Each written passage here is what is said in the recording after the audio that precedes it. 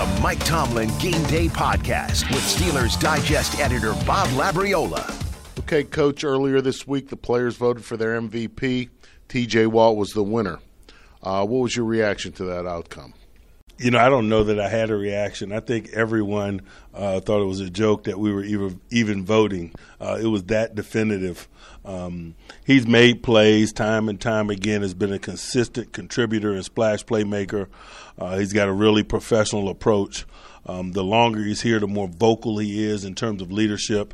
I think it was a foregone conclusion by the time we got to the vote who the 2019 MVP of the Pittsburgh Steelers is. You know, football is the ultimate team game, but so why do you think that has value, that voting for an individual by his teammates as the most valuable? Why do you think that has value? Because of what you just said, that individual voted by his teammates. And because it's by his teammates and because it's in-house, there is no perception or no weighty, the quarterback position isn't weighted heavier than others.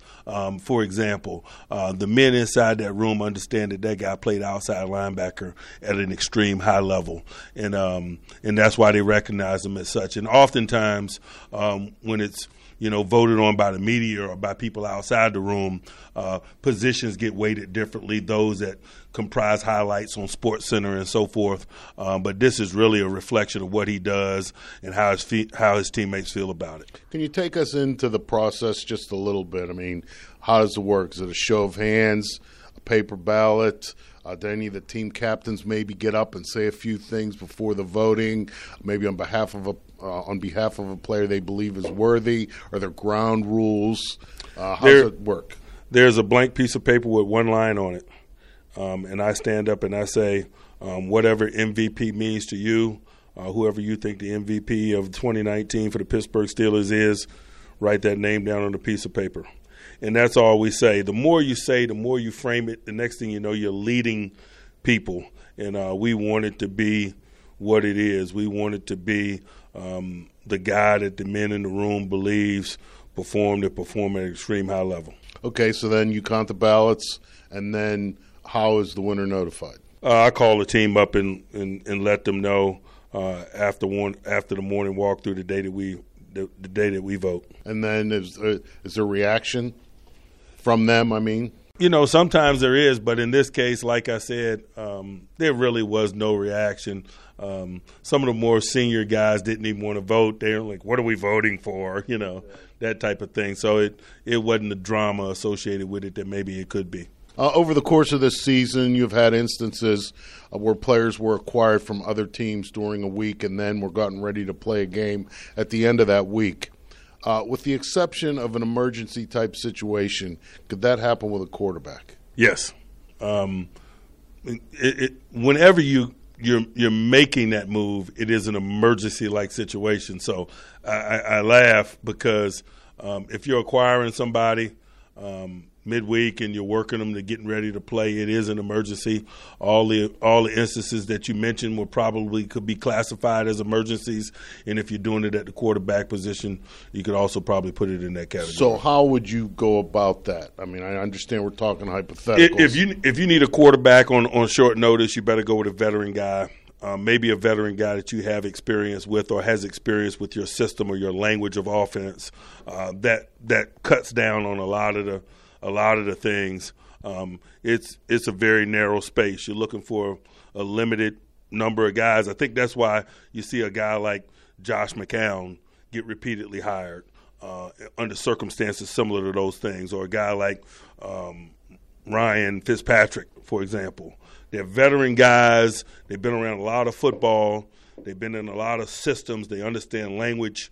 They're capable of working above an acceptable line in a very short period of time. At your news conference Tuesday, you admitted to not having much experience or exposure to Paxton Lynch since he was brought here. Could you go to him on Sunday in a non-emergency situation with any kind of confidence? Why would I go to him in a non-emergency-like situation? Again, it depends on how you define emergency. If I'm going to him, I'm going to him because I need to. and it's as simple as that.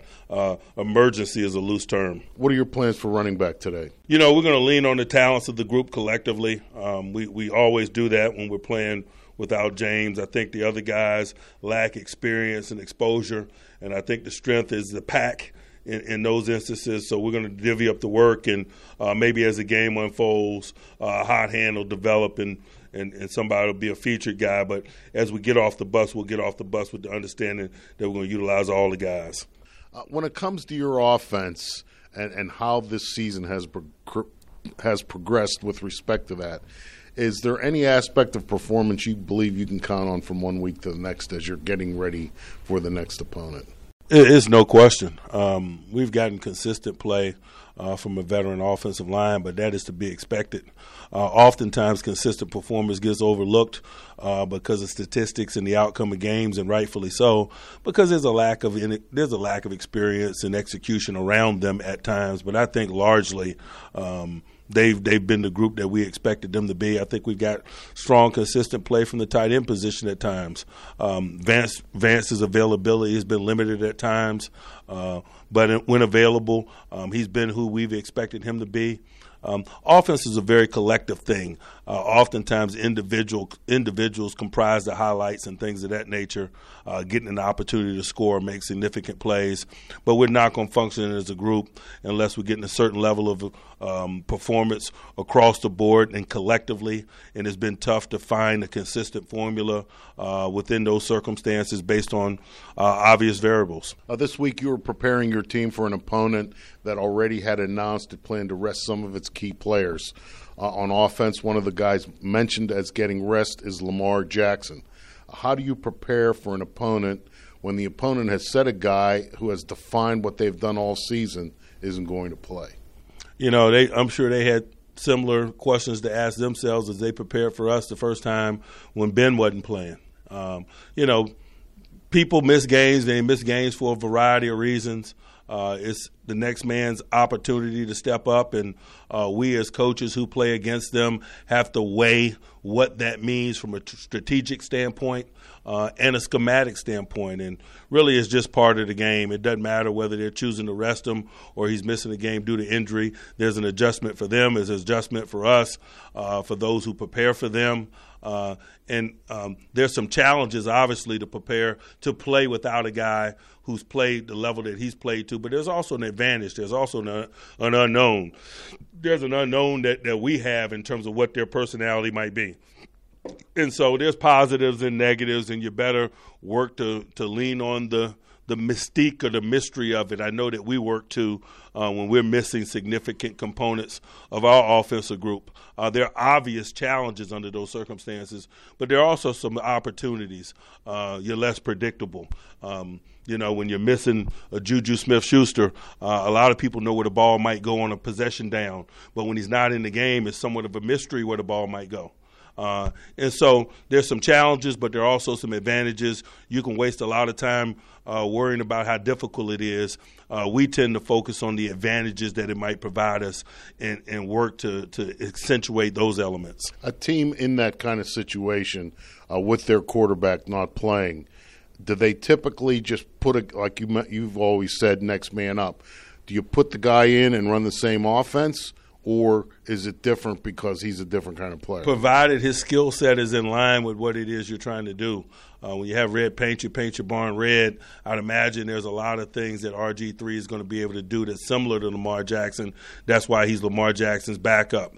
But I imagine there are some things that are exclusive to Lamar that they won't ask him to do if they're prudent and thoughtful, and no question they are. Baltimore's three tight ends, Mark Andrews, Nick Boyle, Hayden Hurst. They've combined for over 120 catches.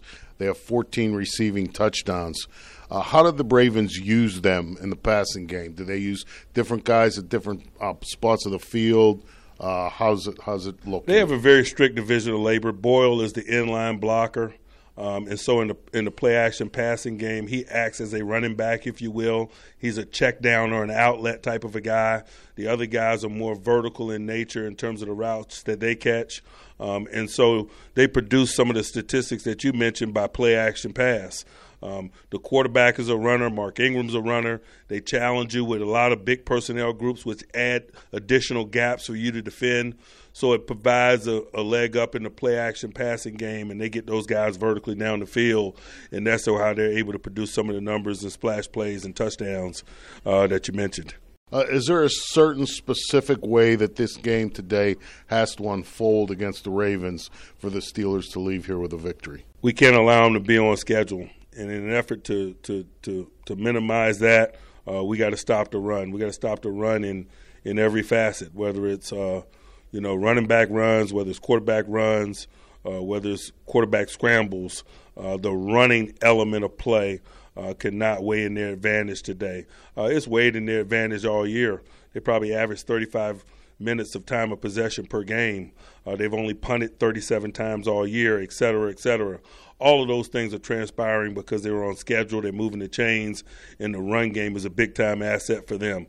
They're 92 yards away from history, I think, in terms of being the most successful rushing team in NFL history. And so it starts and ends there for us. The Steelers have had a lot to overcome this season in the area of injuries, but I honestly can't ever remember a team having to overcome an injury to its play-by-play announcer. You have any words of advice for Bill Hillgrove as he's about to tackle rehab following the surgery he had on his back last Saturday? He better take it day by day and don't come back too soon. Man, much respect to Bill. Wishing him the very best in his rehabilitation. Enjoy working with him. He's an icon, and we look forward to seeing him back on the task very, very soon.